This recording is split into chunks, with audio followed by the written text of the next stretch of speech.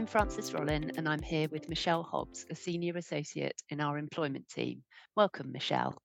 Thanks, Francis. It's great to be here.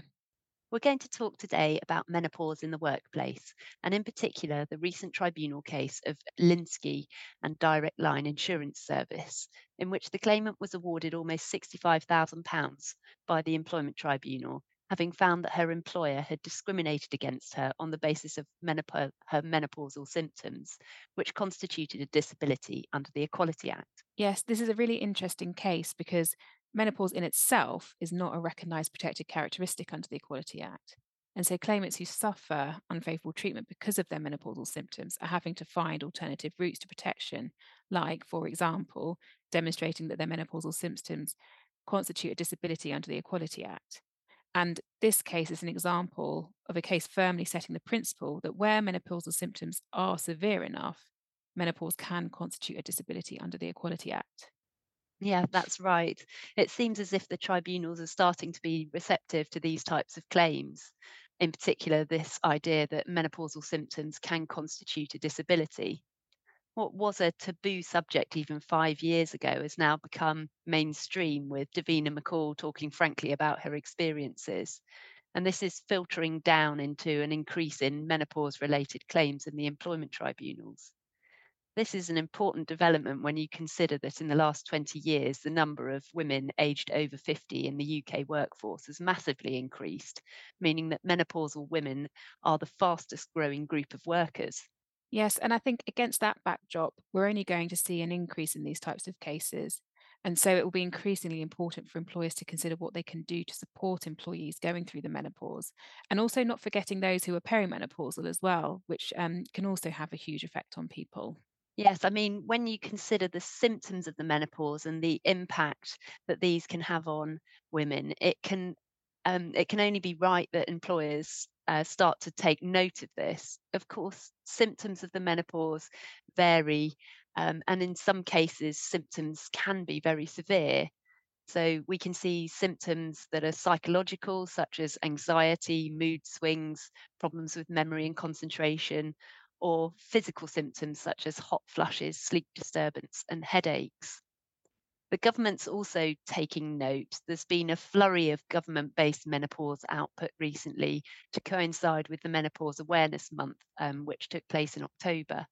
For example, there was a policy paper that's been published providing a summary of the work of the Menopause Employment Champion. Key to that plan is the development and establishment of a repository of menopause resources and guidance for employers and employees. Also, the All Party Parliamentary Group on the Menopause has launched its Manifesto for Menopause, which includes a call on all political parties to commit to a mandated menopause action plan in large companies ahead of the next general election. Also, over the summer, the British Standards Institute published a new guidance for employers on managing menstrual and menopause health in the workplace. Yes, there's definitely been a lot of government activity on this lately, but they have stopped short of recognising menopause as a protected characteristic, which the Women and Equalities Committee specifically recommended as part of their review, which, as I mentioned earlier, means that employees need to find alternative routes to protection. So, moving on now to actually talk about the case. Can you tell us a bit of what happened on the ground, the facts of the case? Yeah, so the employee in this case worked for Direct Line as a telesales consultant from around 2016 until her ultimate resignation in 2022. For the first 4 years of her employment, she was a good performer and received consistently good performance ratings, and things were generally going really well. But then in 2019, she started to suffer from menopausal symptoms, which were having quite a big impact on her. So much so that we understand her family recommended that she go and see her GP. She was eventually diagnosed with hormone imbalance, depression, and low mood resulting from being or going through the menopause. She told work about her diagnosis in March 2020 and was very open about her symptoms that she was suffering from, namely low mood, intense anxiety, mood swings, emotional instability, effects on memory, obviously brain fog, and poor concentration. Critically, though, Direct Line didn't at that point take any steps to refer her to occupational health or anything like that. And as 2020 progressed, Direct Line started to have concerns about her performance following receipt of complaints about her conduct on calls with customers. To their credit, they did take various steps to try and help the claimant. They provided her with training. They also transferred her to a less customer facing role, which was meant to be less stressful, and that was all done with the claimant's agreement. But the performance concerns still persisted. And at the end of 2020, as part of Direct Line's annual performance review program, the claimant was graded as needing improvement because, in her manager's view, she was struggling to get to grips and understand the role she'd been transferred to and how to handle and resolve customer inquiries. And she generally required a high level of support on most interactions.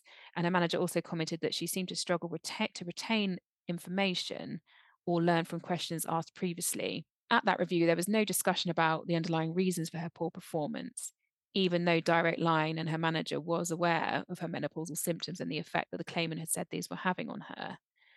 The upshot of the performance grading of needs improvement was that the claimant ultimately didn't get a pay rise because anybody graded as needing improvement wasn't entitled to be considered for one. So, following her appraisal, the claimant was given more training and coaching, but things still didn't improve enough for her manager. And ultimately, in 2021, she was given a written warning for her poor performance and placed on a performance improvement plan. At the disciplinary hearing where that warning was issued, the claimant did raise her menopausal symptoms as a mitigating factor, but her manager did not accept that and upheld the decision to give her a written warning. They then gave her more coaching and arranged for her to attend a menopause advice session at the recommendation of her manager. And then later in August 21, she was referred to occupational health after being signed off work with stress. At that point, the occupational health advisor concluded that she was likely to be disabled as a result of her menopausal symptoms and also said she'd be unable to return to work for 6 to 8 weeks. Then, in September 2021, following receipt of the occupational health report, the claimant's manager decided to remove the claimant's discretionary sick pay. They had a policy of paying 26 weeks' pay, but by that point, the claimant had only received 13 weeks' sick pay. And this was really as a result of the mistaken view that the claimant wasn't doing enough to manage her menopausal symptoms. And they felt that removing sick pay would have encouraged her to come back to work sooner and take more of an active approach to her recovery. In November 21, the claimant raised a grievance about the removal of her sick pay and the written warning that she'd been given. Following that grievance, her sick pay was actually reinstated, but the warning was not withdrawn. Ultimately, relations continued to deteriorate. And in May 2022, the claimant finally resigned, bringing claims of disability discrimination and failure to make reasonable adjustments, and also claims for constructive unfair dismissal, age and sex discrimination. Thanks, Michelle. So she's brought these claims. Was she successful in the tribunal? Yes, so she was successful in the disability discrimination claims, so the discrimination arising from disability and also the failure to make reasonable adjustments, but she wasn't successful in the constructive unfair dismissal, age and sex discrimination claims. However, I think it's important to say that the age and sex discrimination claims didn't fail because these characteristics can't be used to bring a discrimination claim on the basis of menopausal symptoms. It's just that it wasn't borne out on the facts. So I think these routes to protection for employees suffering with menopause are still very much open.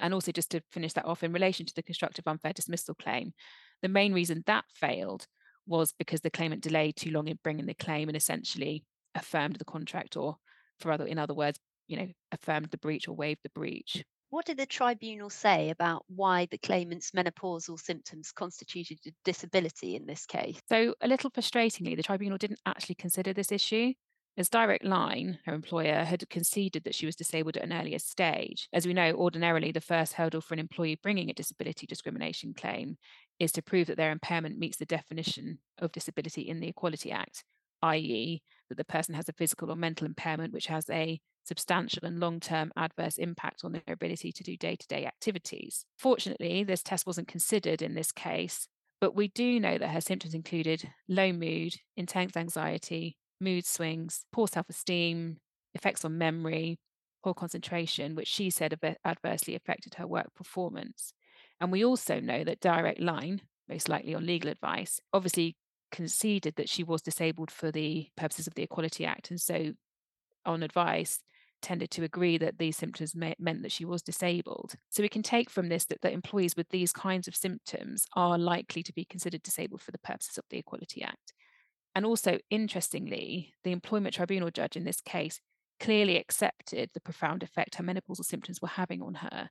So this shows that although they weren't asked to consider this issue, had they been, they probably would have thought that, or would have ruled that she was disabled for the purposes of the Equality Act.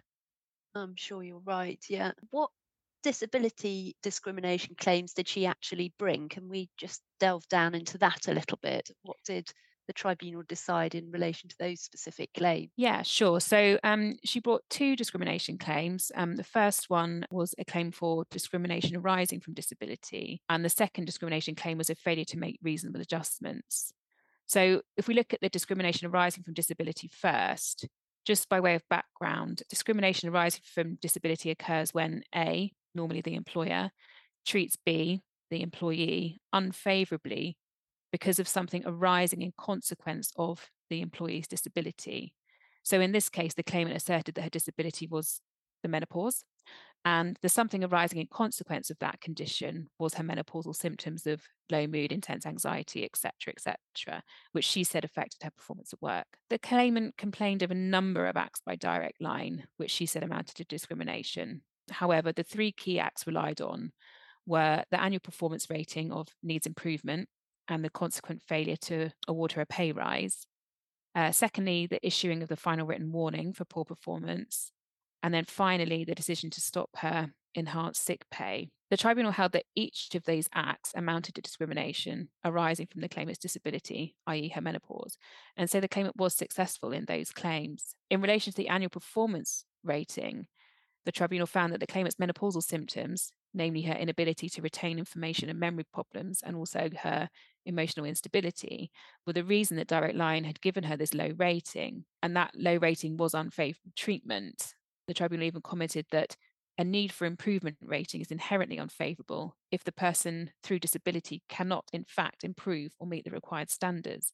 And in their view, they said that she should have been given the benefit of the doubt and that it should have rated her performance as good in the sense that she was doing all she could to achieve with her limitations. Then, in relation to the written warning, the tribunal found that that was unfavourable treatment because of something arising in consequence of her disability. The warning had been given because the manager had found the claimant still did not know the correct processes or steps needed to resolve customer queries despite training. However, the reason for that related directly to the claimant's menopausal symptoms, i.e., her memory and concentration difficulties. And the manager had failed to take that into account. And so in that case, it was deemed to be unfavorable treatment because of something arising in consequence of the employee's disability. And then finally, just to touch on the sick pay element really quickly, the removal of the sick pay was also held to be unfavorable treatment arising from the claimant's disability, because essentially that the reason that that decision was made was because the manager believed that the claimant wasn't doing enough to manage her symptoms. They thought she should have been taking antidepressants, other medication, etc. And they thought that removing her sick pay would act as a tool to make her return to work. And in those circumstances, the tribunal found that the decision to remove sick pay was related to her menopausal symptoms and there was sufficient causal connection there. So that again was held to be unfavourable treatment arising from the claimant's disability. Can we then talk about justification? Because obviously, this type of discrimination can be justified. Yes, exactly. Yeah. So, and I think it's important to say that yes, you can justify or defend this type of discrimination. Employer can, if an employer is able to show that the acts were a proportionate means of achieving a legitimate aim. And in this case, Direct Line did advance a legitimate aim, namely that there was a need to ensure that employees are performing in their role in order to deliver a high quality and efficient service to customers and run an efficient and profitable operation. But the problem for Direct Line here was they didn't actually produce any evidence of how these acts were a proportionate means of achieving a legitimate aim or how they helped them achieve that aim. And because of that, the defence failed. And the tribunal also noted that in any event, a less discriminatory approach could have been taken in terms of referring her to occupational health sooner, considering other roles, and accepting the claimant's mitigation, i.e., her disability. And what about the failure to make reasonable adjustments claim? What happened on that one? Yeah, so this claim was based on the fact that the claimant was required to meet normal performance standards in the telematics role, and that she struggled to meet those standards because of her disability and was therefore more likely to be subject to disciplinary proceedings and or sanctions. And the respondent should have made reasonable adjustments to reduce that discriminatory impact on her. And in relation to that, the tribunal held that it would have been reasonable for a Direct Line to refer the employee to occupational health when she first mentioned her symptoms in March 2020. And in relation to poor performance rating, her menopausal symptoms should have been recognised and adjustments could have been made, such as call time and targets could have been reduced, consideration could have been given to a non-telephone role, the disciplinary process could have been abandoned, and the employee's mitigation that she was disabled should have been accepted. So those are all adjustments the tribunal held that should have been made. What compensation did she actually receive? Yeah, so quite significant compensation actually. Tribunal awarded the employee just under £65,000, which included £23,000 for injury to feelings, and also, interestingly, £2,500 for aggregated damages in relation to the fact that Direct Line actually failed to concede that the employee was disabled for quite some time. They left it quite late in the proceedings. So that's interesting as well to see how those aggravated damages played into this. Absolutely. So finally, can we just round up with what would you say were the key learning points for employers that come out of this case? Yeah, so I think there's quite a few learning points coming out of this case. I think the one that stands out for me most probably is just employers really needing to be alive to the fact that employees experiencing menopausal symptoms and indeed perimenopausal symptoms, um, just being alive to the fact that that may well mean that those employees are disabled for the purposes of the Equality Act, and then being proactive in the management of what this means in terms of what, if any, reasonable adjustments need to be made, and referring people who are suffering to occupational health. In this case, although Direct Line did take a lot of steps in an attempt to assist the employee, for example, providing repeated training, daily management advice, support, etc., that still wasn't considered enough. And so I think employers really need to think about how they are supporting employees with the menopause in the workplace. And then that feeds into my next point, really, which is, raising awareness within your workforce as to menopause and its potential impact on employees. And a good starting place there is to have a menopause policy which sets out what the menopause is, how it affects people, and sort of gives guidance to managers on how to manage employees that might be suffering with those symptoms. And then finally, I would just say performance management obviously was at the heart of this case, and that seems to be where Direct Line have become a cropper, really. And so, as you do with all disabled employees, just take care when managing employees that are suffering with the menopause for performance. As you can see from this case, it's quite easy to trip up and fall into discrimination territory. And finally, if you do get a claim for this, which you're not able to settle as an employer, just be aware of the dangers of failing to concede that the claimant was disabled early on in the litigation. In this case, it cost Direct Line an additional £2,500. So I would always say if an employee quite clearly is disabled, that's probably something you should concede up Or front. particularly in this case where occupational health had specifically stated it. Yes, yeah. I mean, specifically said that she was disabled. Yeah, it's interesting that wasn't conceded earlier on. Well, thanks, Michelle. That's a really interesting case. Obviously, this is only a first instance case, just a tribunal decision, so it's not binding on other tribunals. But it's another case that just shows how tricky it is to fairly manage a menopausal employee who's failing to meet performance standards. Thanks so much, Michelle. It's been really nice to talk to you. Really No, interesting. you're very welcome. It's been great.